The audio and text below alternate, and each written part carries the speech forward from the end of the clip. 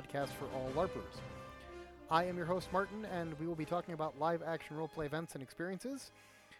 Throughout this series, we will talk about specific LARPs and also more general topics surrounding LARPs.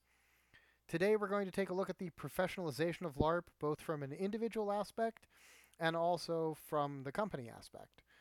Professionalization is something which has been increasing in the LARP community over the past 10 years, where you now have professional companies running LARP all over the world.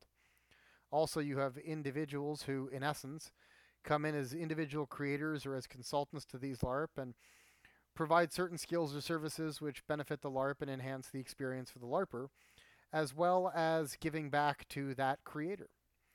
This show is for both new LARPers through to seasoned veterans, and we will be implementing a scale to let you know the main focus of each episode. Episodes air every odd month, so January, March, May, July, September, and November, and will be approximately 1 to 2 hours in length. Every episode is, of course, for everybody, but some will focus more on issues which will resonate more with one group or another. As such, we have a scale which will tell you the focus of the topics, and possibly the depths of some of the various bogs and dungeons we might wade into. The scale for this episode will be Innkeeper.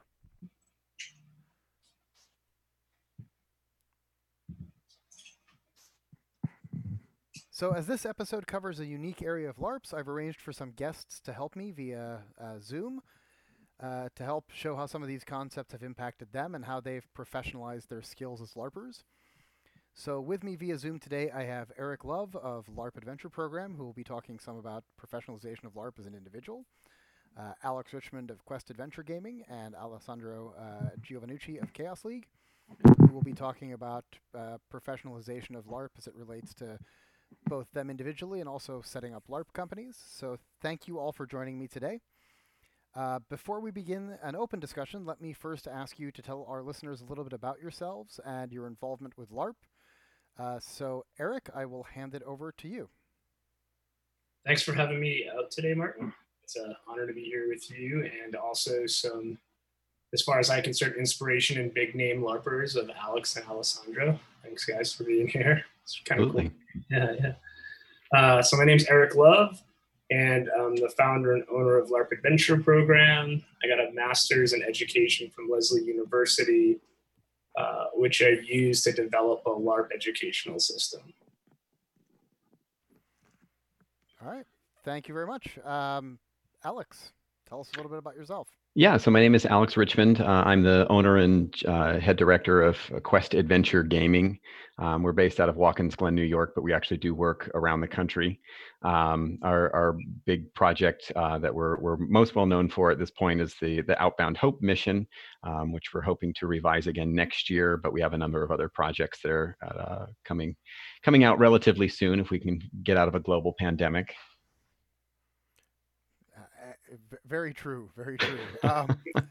And Alessandro. Hello, everyone. Thank you for having me. I'm Alessandro Giovannucci. I'm one of the founders of Chaos League. We are a collective of LARP designer. We started in 1992, and we are still here. And we do LARP scale from small chamber LARP to international one. Personally, I come from a curriculum which is not related to LARP at all. I mean, I've been LARPing since I was like 12, but I am a musicologist. I'm a specialist in philosophy and history and technology of music here at the university here in Italy. Excellent. Well, thank you all for agreeing to be on the show. So, to ensure that we're all on the same page for the purposes of this conversation, I'm going to be describing the professionalization of LARP as the ability to turn the work that you do either into a career working in LARP or setting up professional LARP organizations, or also how LARP impacts your actual personal careers.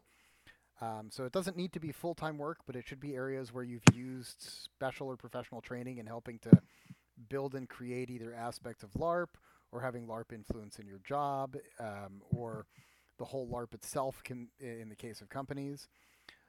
So I'm now going to open this up to my wonderful guests here, and we're going to begin to delve a little bit deeper into these topics. So let's start, I guess, with each of you how each of you feel that this professionalization of LARP has both positively and possibly negatively affected what you do in the world of LARP.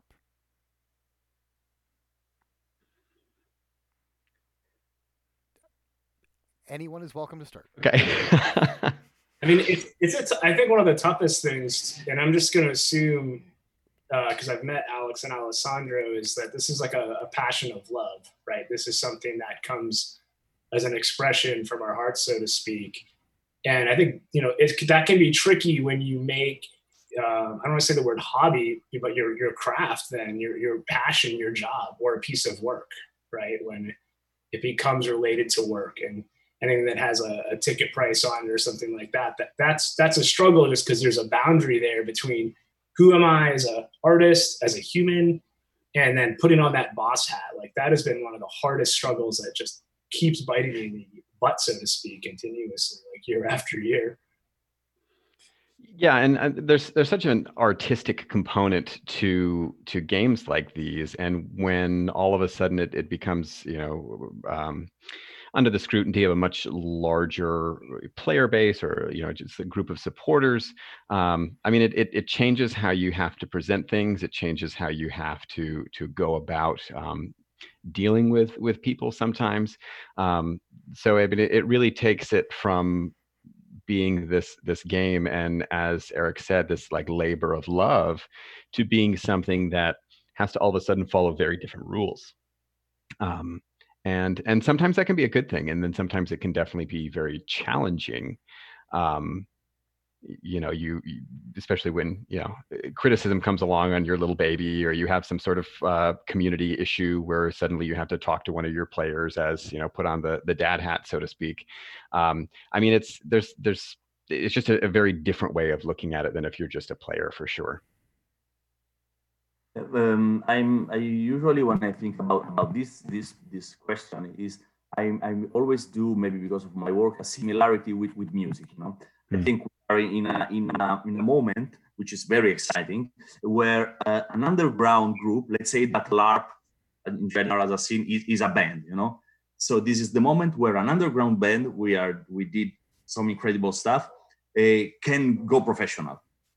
So you have all the pros and the cons.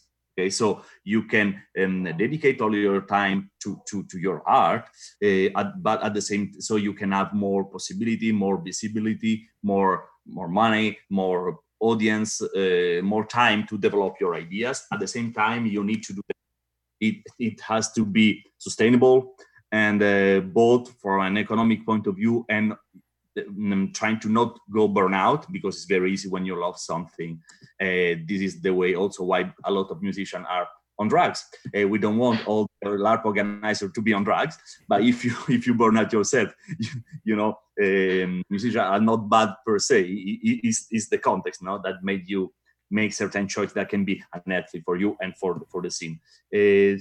But all of that are also positive aspects, because having more time, being more what's the word, more okay, let's say ambitious. But there is also, of course, a bad side. One in particular that I fear a lot is the standardization. Because if you want a product that can be sustainable and becomes a good, of course, the commodification of something so creative can, of course, leads you to, okay, let's do that, and that, and that's all, because I know it's all. The LARP is not, you can say in cinema we do that all the time. We have tons of movie but the audience is very wide. In LARP, if we start to standardize stuff, we will burn out our audience curiosity, and we are not strong enough. But it's all, also a possibility. We are not strong enough to do shitty LARP. So those are actually all sort of very interesting points, and it leads into, I think, a very good question, which is, what do you think is sort of the biggest challenge in professionalizing both LARP from the perspective of the game and also from the perspective of you as an individual?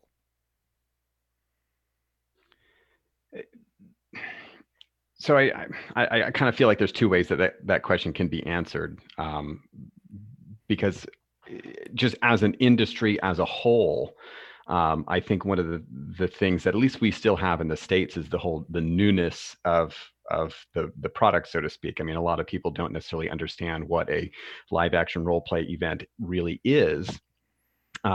Just a quick little story. One of the things that we did with our first season of Outbound is we worked with J.G. Hertzler, who's a former Star Trek actor, and the amount of times that I had to explain to him exactly what the event itself was, it was fairly high.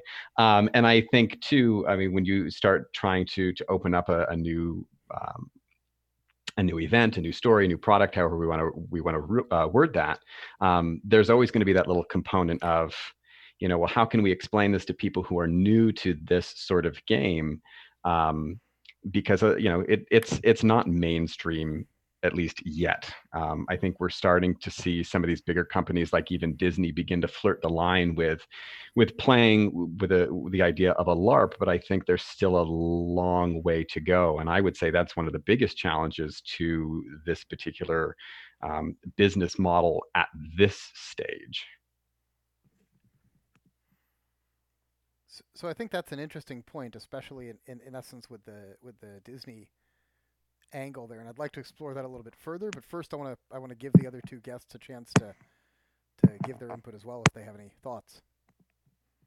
Yeah, we got to get back to Disney, because I think Disney tried to actually copyright LARP at one point, or a few points, and it was shut down. Thank goodness.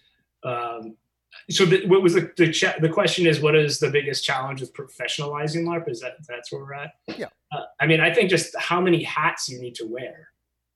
It's like you need to be an office manager, unless you have a giant staff and you have these resources. You need to be a PR person. You need to, be the director of the activities. You need to be the writer of the events. You need to be the training of the staff. It's like, in Alessandro, you talked about burnout. It's like so easy to get burnt out when you have this passionate vision and the amount of work that needs to go into a LARP. And I think part of what you brought up, Alex, is people have a hard time envisioning it. I think I remember when I was trying to envision LARP when I first heard about it. And I think part of the reason why I couldn't envision it, and I've noticed this when I've tried to explain this to parents, is that it is so much work. No one can imagine that anyone would even want to do that or have the capability of doing it. Yeah, absolutely. And then the other thing that drives me nuts is, like, there's not a lot of infrastructure for LARP. Like, it is hard to find LARP insurance. It is hard to get a permit for LARP. It is hard to get anything done legally with LARP, because it's not, as Alex mentioned, at least in the States for us, I don't know how it is for you, Alessandro, it's not defined. And so when you go to try to get a permit or do anything, everyone's like, what do you mean? How does it work? I remember at one point I was trying to get insurance before, luckily there's somebody who made LARP insurance. And they said, well, this sounds as dangerous as skydiving. So you need skydiving insurance. It was like, so, when you're trying to work within your society and your government and your social paradigms, it's still so new and obtuse that it's hard to even get a place to do it. Mm-hmm. Yeah, I agree with both of you, and I will add something about the burnout. For my personal experience, tomorrow we will run a LARP. I'm here doing that. I'm super happy, but it's something that in a real, the functional work, maybe you don't do that, or you find another one to do that, but maybe there is no other people in the crew that want to do that, stuff like that. Regarding the challenge in professionalizing LARP, I think the problem is that LARP is a bit of a paradox itself. I mean, it's like a wonderful island. It's hard to reach, but once you are there, you fall in love. I think the rate of people that like LARP a lot from the first experience is one of the most of the activity that has this rate, this strongest rate. I tried drafting. I think it was cool, but I'm not super addicted. When you try LARP and you enjoy LARP, you really want another one very soon. In the majority of the case. So, but the problem is that I would say a bit of controversial sentence. LARP is a bit of is inertly gatekeeping. I mean, requires an effort in the society of commodification, to have fun, to explore. You have to do a lot of stuff for, even if organizers are working a lot and we improve incredibly in making that accessible, there is still something that you need to do more than music, cinema, or Netflix or whatever, But on the other end, once you do that, you discover something very, very, very strong, very powerful. So this is the problem. Since it's usually love at first sight, it's hard to explain, because love at first sight, we know how it is when we experience that. You cannot exactly tell that. And communication is another big problem in professionalization. We struggle in explain people what you want to do if you buy the ticket for my event. It's the biggest struggle. It is even hard with experienced LARPer, because LARP is so complex activity. Can you imagine with non-experienced LARPer can be hard. And also another, I will conclude with that, another problem is enlarge the audience and the player bases. Yeah. This is very hard, because we don't have, as Eric said, we don't have infrastructure. We cannot buy commercial on the TV or on the radio, and so it's not easy. Certain other form of art, for example, opera in Italy, but in a lot of countries have the same problem. Big production, not easy to sell it, and the majority of the company have public money. But we are very far from having public money for LARP. We should have that, like the ancient Greek had the government paying for people going to theater, because it's transformative, it's good for citizens. In my wet dream, we have public money to make people do LARP, because they need to do that at least once in their life.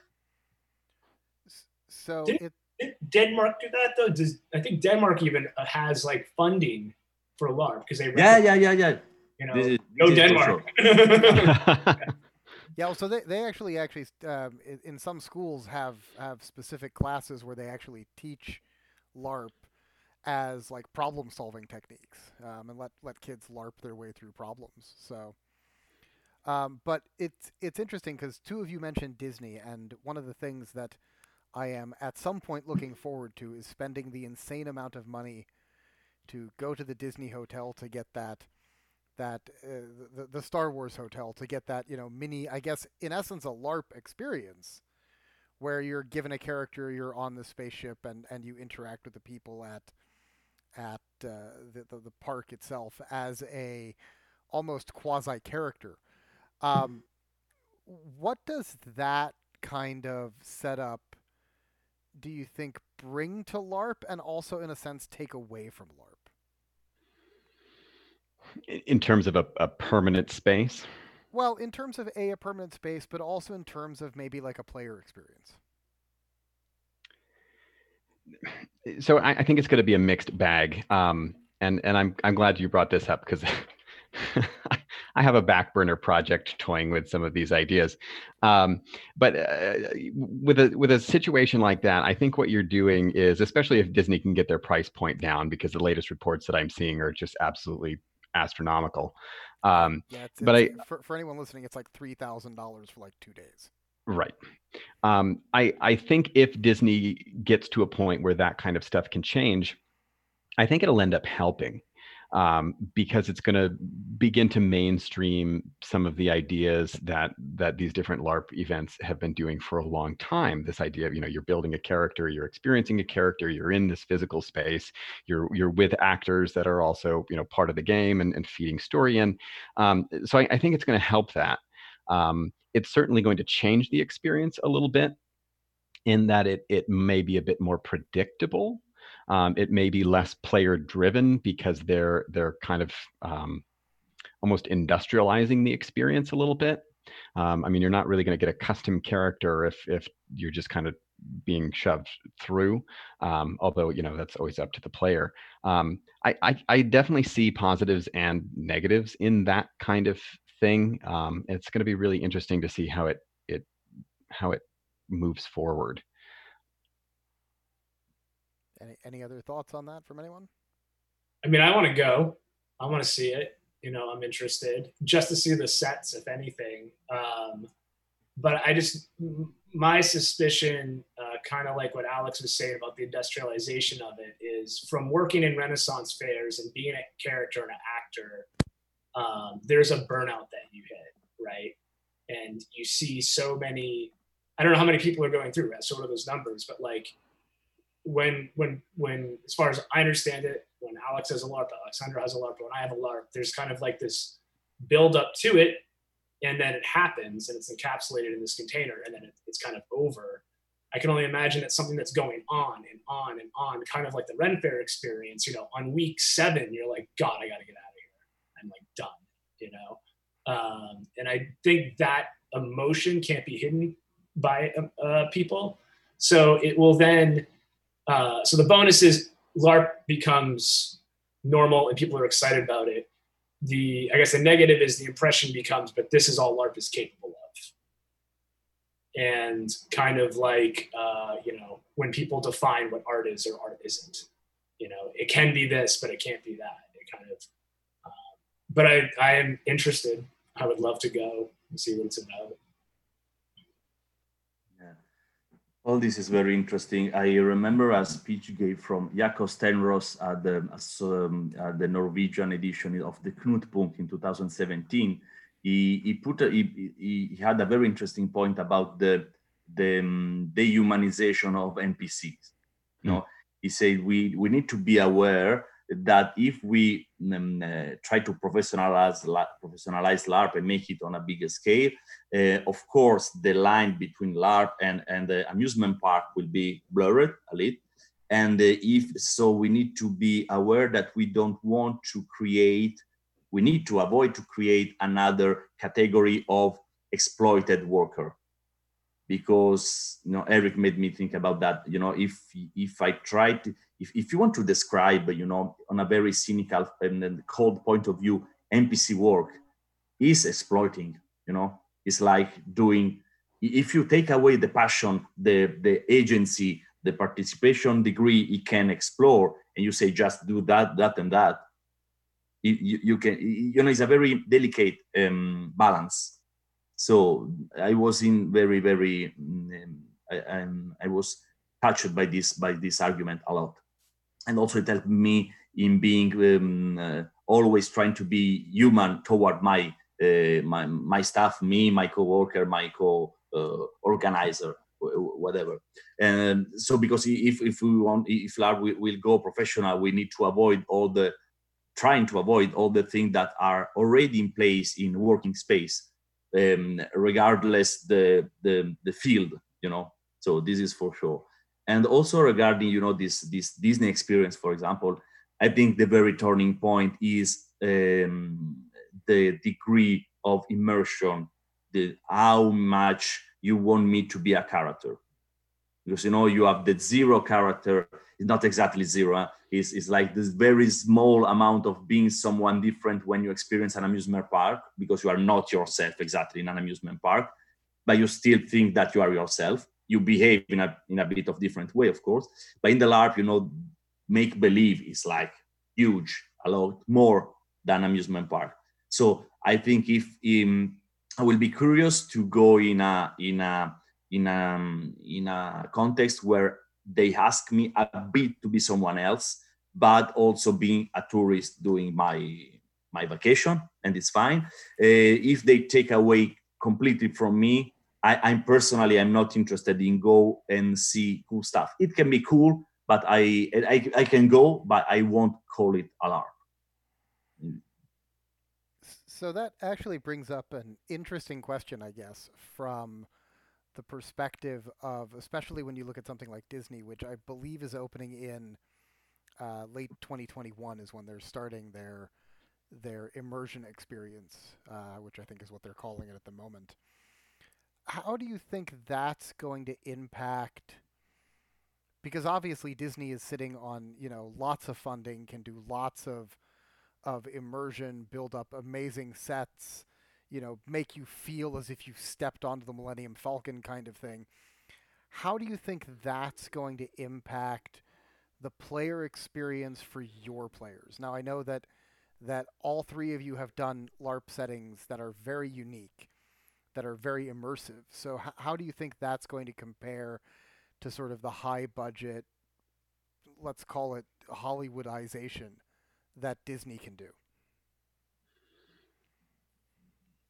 Okay, so I'm going to go back to Alessandro's, parallel to the music business, right? Like I can go to a big production music show and that has a certain vibe, or maybe a band that's a little more boutiquey or indie has a certain vibe. The audience has a certain vibe. The emotional connections of the people and the followers there have a certain vibe and desire and want.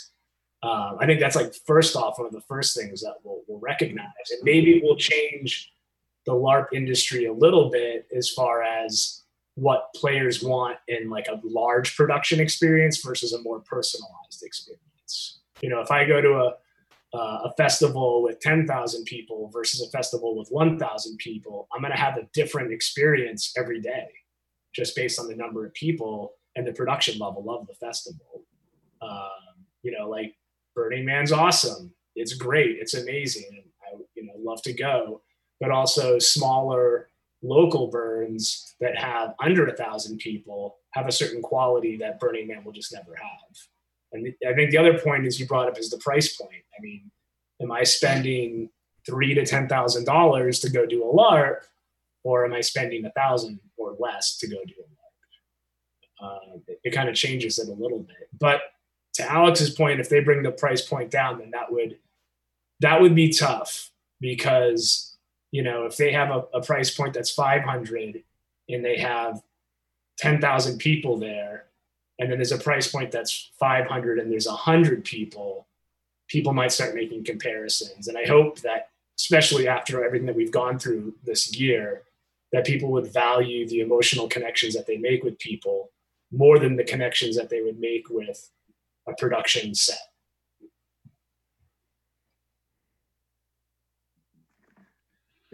I am a big fan of all LARP organizers all over the world. I think we are in a different way all so cool and creative. Even the one maybe that makes LARP I don't like as a kind of LARP. I think we have a huge amount of knowledge that we know, because I think all LARP organizers came from a very hard training. For example, I am thinking about, these Disney issues, for example. I think I can speak for almost all LARP organizers all over the world. I know it sounds a bit exaggerating, but let's focus about that for a moment. Our audience, general audience all over the world are very demanding. Very, very demanding. They want a LARP who is accessible from all the meanings this word can have, and it's a good thing. But of course, players want that, and organizers want to do that. Then we want cool set design, cool everything about that, but it's not enough. This is the difference between a LARPer and someone who wants to go to an amusement park. We want the coolest location ever. But if you go in a LARP that has just a cool location, a cool costume, is not enough. There is something missing. We want the game. We want a connection. We want relationship. We want, challenge, all this kind of stuff. And all the organizers are very, very trained into that. So this is the reason why other kind of experience seems too light for us, too like something is missing. So for this reason, I don't think we will take something from the Disney approach.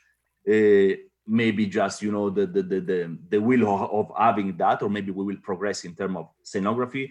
But I think it's more the contrary.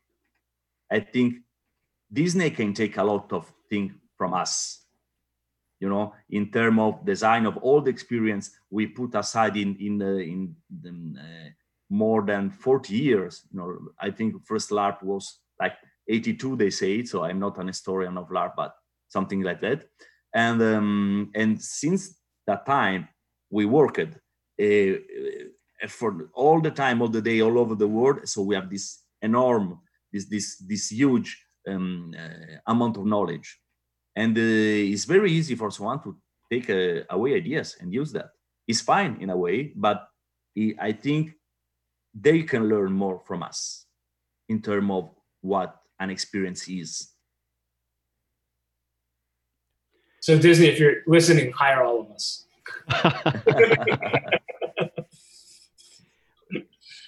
So you both kind of touched on a point, and I think it's just kind of worth pointing out. I think one of the beauties of the LARP community is that it's just so varied. There's such diversity, and you're certainly going to see some of those people that are, they want that look. They want to see the sets more than anything else. But then you're also going to have those people that are still going to like want the story. They're still going to want the character build. I mean, even within different themes. I mean, we've talked to some people who don't really want to do a sci-fi LARP, but they love fantasy LARP, and that's one of those things. I think we're just going to, as stuff like these bigger Disney style things evolve, I think we're just going to see more options, and I think that'll be exciting to see. Let's hope it gets there. So I guess in a sense that sort of leads us to the next question, which is, with Disney coming in and doing the stuff that they're doing, what's been the biggest challenge for the three of you in turning LARP into a, I guess, profession or quasi-profession? Are you meaning more personally? Yeah, more personally. I know for me personally, it's just been the amount of time. As we've all said at various points, I mean, you have to wear so many hats in this type of role. And if you're also trying to juggle the other aspects of life, whether it be family, an additional career, all those sorts of things, burnout is very real. You've got so many different things that you're trying to do, and especially when you're trying to do something to a high level of production, you've got elements of theater, you've got elements of gaming, you've got elements of administration, and then all these other things. I mean, it's a lot, and it's really hard, especially when you don't know how many people are going to sign up, how well it's going to be received, all these sorts of things.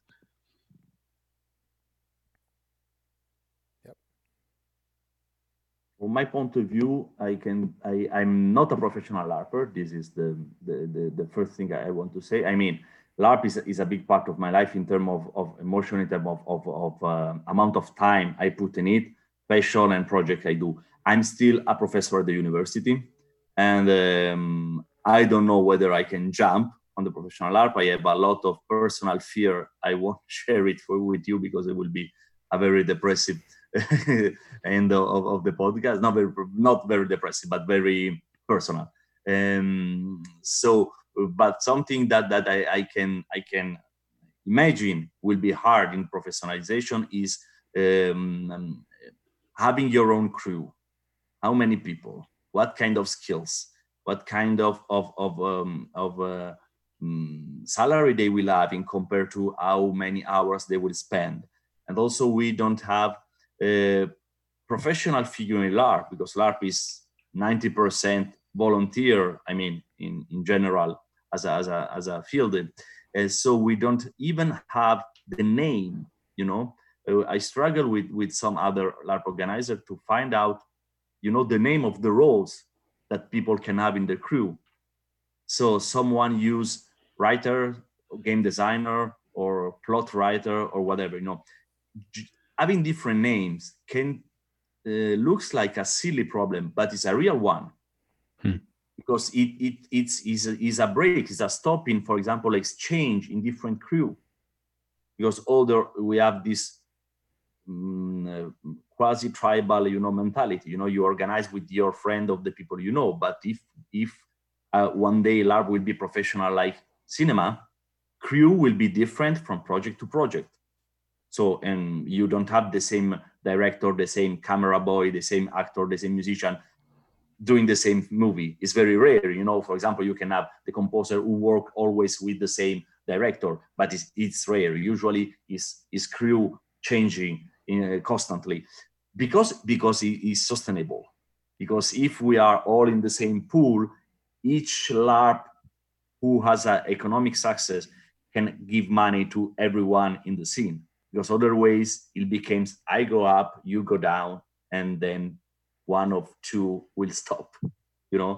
So this idea of collaboration is starting, but it's very slow in LARP compared to other artistic field who are already professional. Can I just point out real quick, are all three of us educators? Do all three of us have an education background? Yes. That's kind of funny. Well, no, it's like a tricky thing, because it's like the resources are limited. So it's like bringing up a job thing. It's like, I cannot afford to hire people to work for me all the time. And so I'm up against working with volunteers or other people's schedules, and the amount of work that goes into one of these things to do it efficiently definitely does not equal, an hour of pay that is anywhere even near minimum wage for anyone, if even recognizable. So one limit is like the financials and like just the overhead of everything, storing things, running an office if you're doing that. But also the participants are limited. Like in New England, there's a lot of issues of, well, I can't go to your LARP because I'm going to like another LARP, or I only have this much a year to spend on LARPs. And so your pool of people who are interested is also very small, which can be beneficial because then people will volunteer if they don't have the financial resources or whatnot, but that makes it difficult. It's very easy to put yourself out of business if you offer too much as well, right? Like we did one year, we were doing a big event every month, and it was not a good idea. And so we stripped that down to just 4 a year. And we really don't make money with LARPs. Our business is an education model. We do after school programming and day camps, and we have a residential camp, and all of it's LARP based, but it's not LARP events. So that actually, I think, segues nicely into another question, which is, so since all three of you essentially do another job as your main and primary job, and as do I, how has the professionalization of LARP and what you've sort of learned from doing LARP helped you in the other job that you do?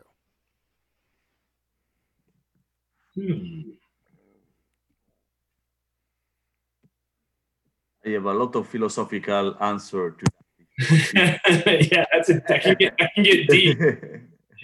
I mean, help me, of course, in the most trivial part of the answer is it helped me to speak in public.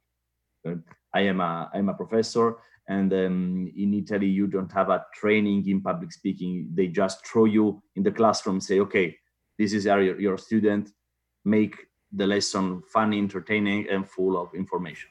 You try to find your way yourself. Okay, so I already was a role player and LARPer since a lot. So when you already have announced the death of the Queen, the revolution, try to in LARP to make people attack this guy or do whatever you want, then it's easy to explain Stravinsky to people. The most part is done in the fiction. So this is of course was something that helped me. And also another thing that is more the philosophical part is it helps me to understand the mask we have constantly on our face on a daily basis. It is very trivial now, but for me as a young guy was very interesting to understand that this very tough guy you see at school maybe cry in private and vice versa, or you are polite in a context and very rude in another one, and then you are not a monolith, and you need to go through all the facets you can have, you can show to people. So it helped me because being a professor is a very not hard in the bad sense, but it's very evident mask. You are the professor, you are talking to the people, and they took your word very seriously. They take notes, they know that the exam will be about that, all this kind of stuff. So it helped me to manage this aspect and try to always remember that this is a mask, but I am another person under the mask, and the mask can change, and you maybe are not aware. So LARP made me aware that in a space of one day, I can be 10 different people. Of course, there are nuances. We are not completely schizophrenic or borderline, but we change, according to the people we are talking to. Even now, of course, I'm talking on a podcast is completely different from the conversation we had with Martin and Eric after the Sahara LARP. I wasn't speaking that way, of course, but I have the same person with the same belief. So this helped me a lot. And the last part of the answer, sorry if I be a bit long, is the revelation that reality simply doesn't exist. It came also, this is in a book, a very interesting book from Jonathan Gottschall. The title is The Storytelling Animal, How Story Make Us Human. It was a very, very enlightening reading because it revealed something that I already knew, but not that good, is that we are very, we are not in reality as we think. We are in the past when we have memories. We are in the future when we project something. We are elsewhere when we listen to the music, or we're reading a book, or we are in a fiction, or we are dreaming. We change constantly in the 24 hours of the day.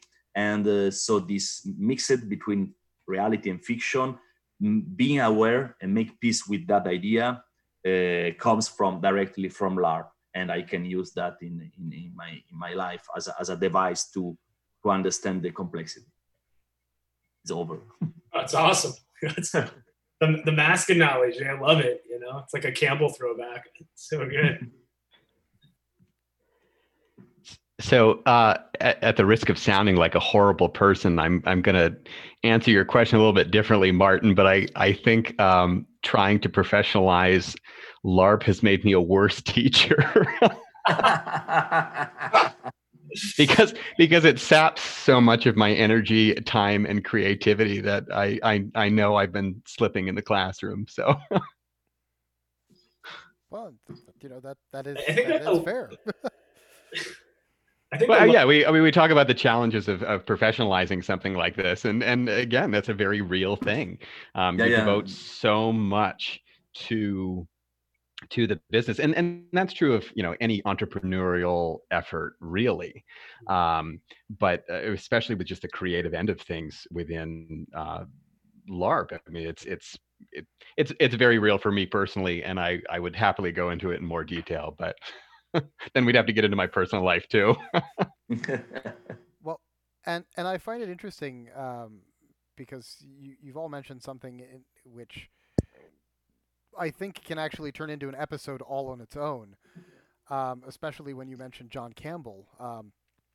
He wrote a fantastic book called The Power of Myth, which essentially says that we as beings are storytellers, and we tell our stories through our various myths, and he's expanding that into not only the myths that we as cultures tell, but also the myths that we tell through our movies, the myths that we tell through our actions and what we do. And I think that actually may have just given me the 6th episode for next year. So thank you for that. Hero with 1,000 faces. Yeah. I mean, he's got a lot of really good work. Yeah. I mean, that is one of the pleasures. I know we talk about a lot of the hardships here, but it's amazing being this bard, right? We're all barding, but it's not just a bard singing a song. It's this chorus of people singing this song. And that's one of the amazing things about LARP. And it's almost like you dive into this river of every story that's ever been told, like Joseph nails out in these books. And it's like, that is such a precious and massive, Akashic record of data that for whatever reason, you can't get into that internet, right? You can't get into that information source unless you're in a fully immersive kind of LARP environment. And I mean, LARP environments are weird. They teach you so many skills so fast. There's a good argument that LARP is teaching every single multiple intelligence as Gardner lays out at once. Mm-hmm. And when you do that, you don't have to teach 21st century skills because you're automatically learning them. And that's the big thing now. Is like, how do we teach 21st century skills? How do we teach divergent thinking and people to be leaders and think critically? It's like, you're in a LARP, you're just going to do it.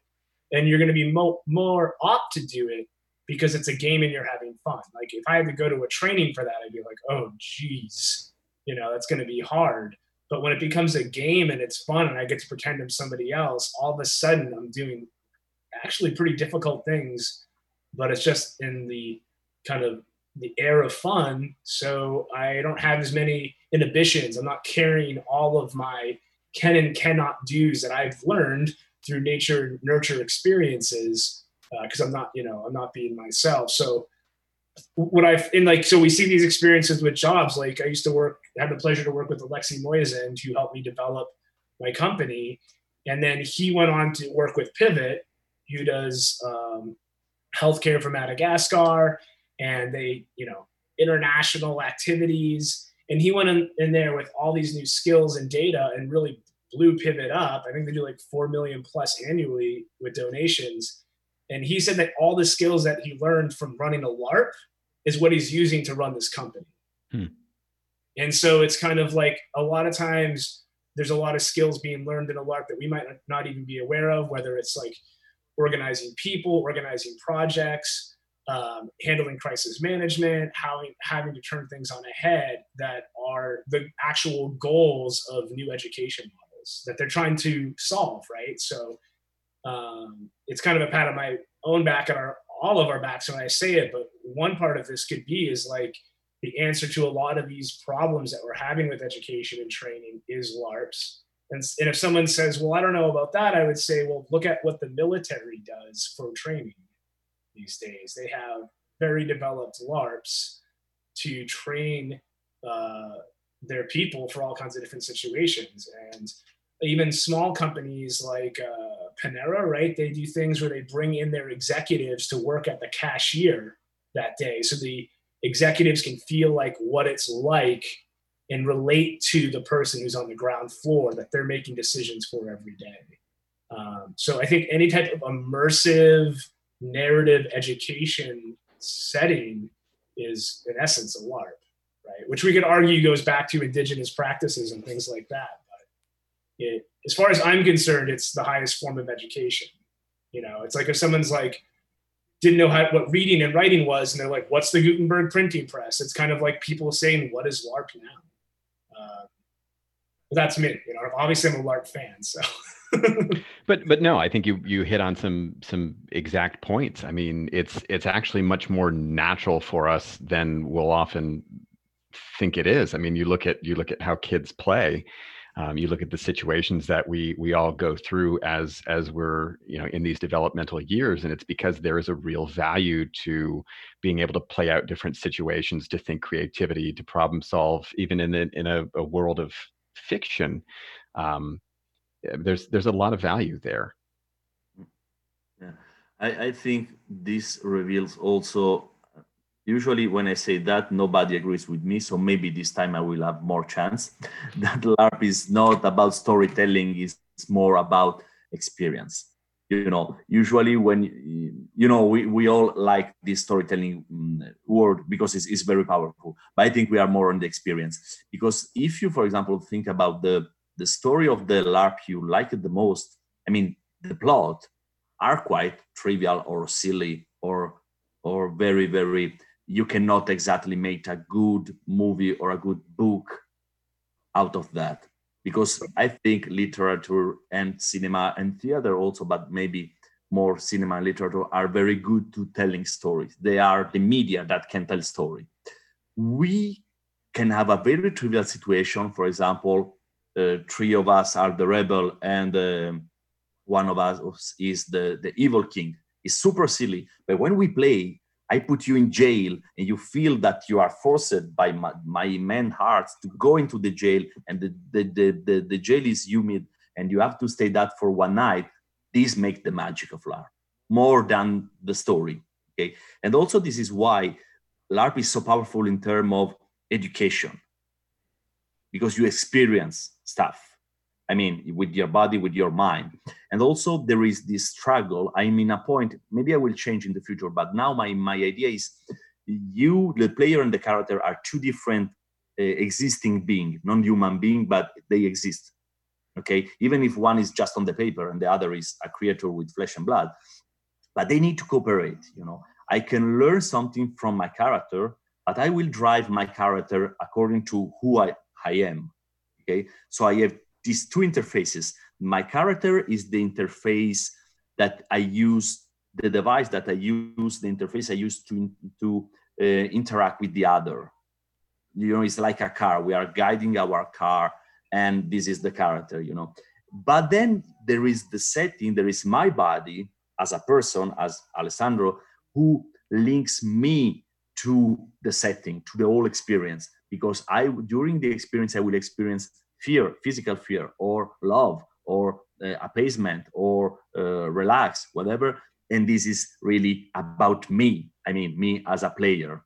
So these two layers exist all the time. Some LARP can emphasize one of the two layers, but you still have the two layers, because if you lose that and go losing the character is a problem for your life. If you don't wear the character, maybe you are not LARPing.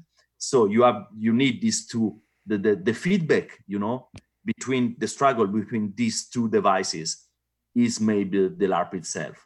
And I conceive the struggle more as an experience. The storytelling is the context, give the context for the experience.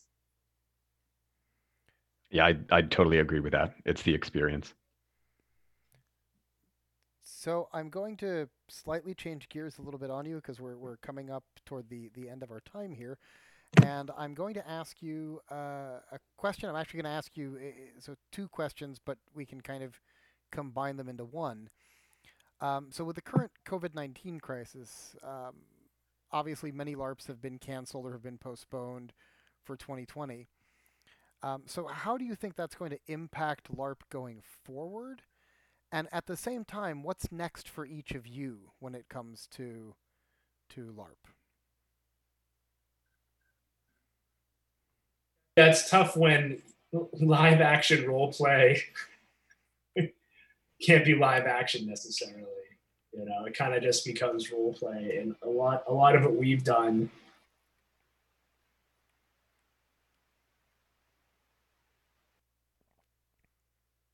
I think Eric may have frozen. Or I think I may have frozen. Oh, I can still hear him. I'm sick. Oh. I think you. Yeah, if you could say that again, I think that we froze on my end. So.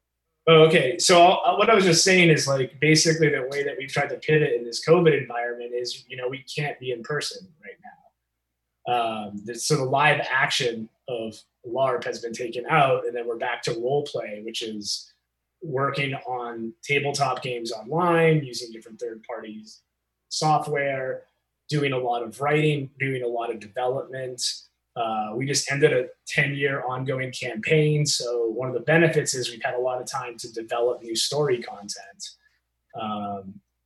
But we are looking at, like, how can we LARP in this COVID environment and kind of let the bleed in of the restrictions of personal protection equipment and social distancing work with the LARP. But it's been tricky. It's been a hard pivot and a hard takeaway, you know, because it's something that I love to do, and I identify a lot with it, and not being able to do it has been a big change. And I know I'm still on board for a LARP in Boston, I think, that's sort of taking place this fall, and, you know, they have backup dates, but who knows what's going to happen. Yeah, it's certainly a challenge. I know for Quest, we've pushed all of our events out of 2020. Our second season of Outbound was slated for November. It's now moved to April. And I mean, Eric's entirely correct. It's how do we pivot? How do we change? It's been amazing to see how a number of different LARP organizers have changed their model entirely. I know there's a couple of events that are now being run via Zoom and other software items. I'm hoping that we get back to what we all know and love sooner rather than later. I know for Quest, we've got 2 other projects that we're working on for next year, and we've got a couple others that we're kind of chewing on. But it's all up in the air. We have no idea of knowing how long this situation will last. Yeah, of course, this whole situation was terrible from oil point of view, of course, and going to talking about LARP, there is, of course, this all the LARP were cancelled or postponed is terrible.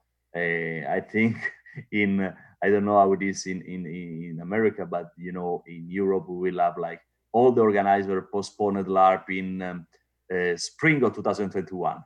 That it will be like 3 LARP each days. I think something will go wrong at a certain point.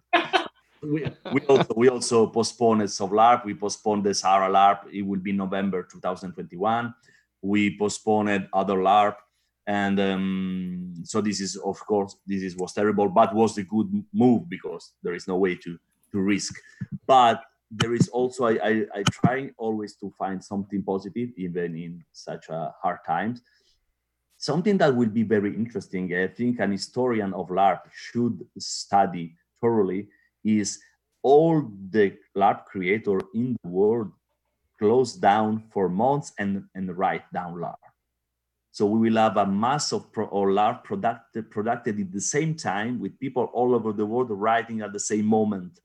And all this LARP will come out in 2021 and 22. And also I think the pandemic affect our fantasy, our creativity. So it will, where the trace of what will be in the LARP. So it will take a very interesting moment analyzing our creativity project. And also we, as a Chaos League, we tried to do some online LARP and to try to turn the situation optimistic and find new way of design with a different interaction, of course. And we learn a lot. We of course it is hard to design because we are all new and it's not exactly LARP because we don't have physical presence, but we trying to use these digital meanings more, and we learned something that we will use maybe in the future. It will be easy for us to lower the price incredibly. Our online LARP was 10 euros the price, and we were very happy because we had a lot of people joining the game without travel expenses, all this kind of stuff. We opened a run for 72 people and we ended up with 320 people. So we added run after run after run because everyone was so desperate to LARP. So we did it, and we had a lot of role players from Asia, for example, that say, I know you guys, but for me it's just impossible to join your game, so it will be the chance. Or in terms of inclusion, a lot of new parents that are LARPers that cannot LARP for the first year when the baby is very young, so they can LARP. They can switch parents, for example, if you have both parent LARP, one is LARPing and the other is staying with the baby. And also accessibility in terms of physical problem, it will be also easy. If you cannot move, you cannot travel, you can LARP with that. And so for this reason, we will do another international LARP, a digital one. Sign up are still open. The name is Animus, and we will run it in September. And we went sold out with the first 2 run, and a 3rd run is open. Each run, which is very funny for a term of design, is made by 12 sub-run, let's say. So it's 12 group playing at the same time. Each group is from 6 people, so you have 72 players playing at the same time. And also you can have interaction between them. So it's we don't know if it's the future LARP. It's not the future LARP, but it's a future feature of LARP. This is something we learned. Very cool. So just to give all of our American listeners a number in their head for that, the 10 euros works out to about $12. We were so happy. Good price. good price for some entertainment. Yeah, it's a good. It's 2-day LARP. So, but you got off about you don't have to feed people, you don't have to have toilets, you don't have to take plane. You can do costume, in a very easy way because we all have a lot of costume as a LARPer at home, or you can easily buy stuff. Was very amazing. The only trick was the time zone, because we didn't expect a so global audience. So we tried to put people in the same time zone in the same group. But then you also had some funny story. For example, a guy who was in the middle of the night and the other was like at the sunset, hello, and they play at the same time with a completely different background because they are in different continents. So I think that this has been an excellent discussion, and I would love to continue this for hours, but unfortunately our time is coming to a close. So I would like to thank Eric, Alex, and Alessandro for joining us today. Thank you to all of our listeners for tuning in to this episode of From Adventurer to Innkeeper, a podcast for all LARPers. Our next episode, which will release on the 22nd of November, will look at some blockbuster LARPs. And that topic will cover how those LARPs have become major sensations on a global scale. And hopefully we'll have both some players and organizers as guests. Again, I would like to thank our guests for joining me on this live show. I'm your host, Martin Lessem. Thank you for listening. We'd like to thank our sponsor, Mal Books. Additionally, we want to thank Lex Media for the use of the Fred Rothmel Memorial Podcast Studio. And please check out their links on our website, adventurertoinnkeeper.com.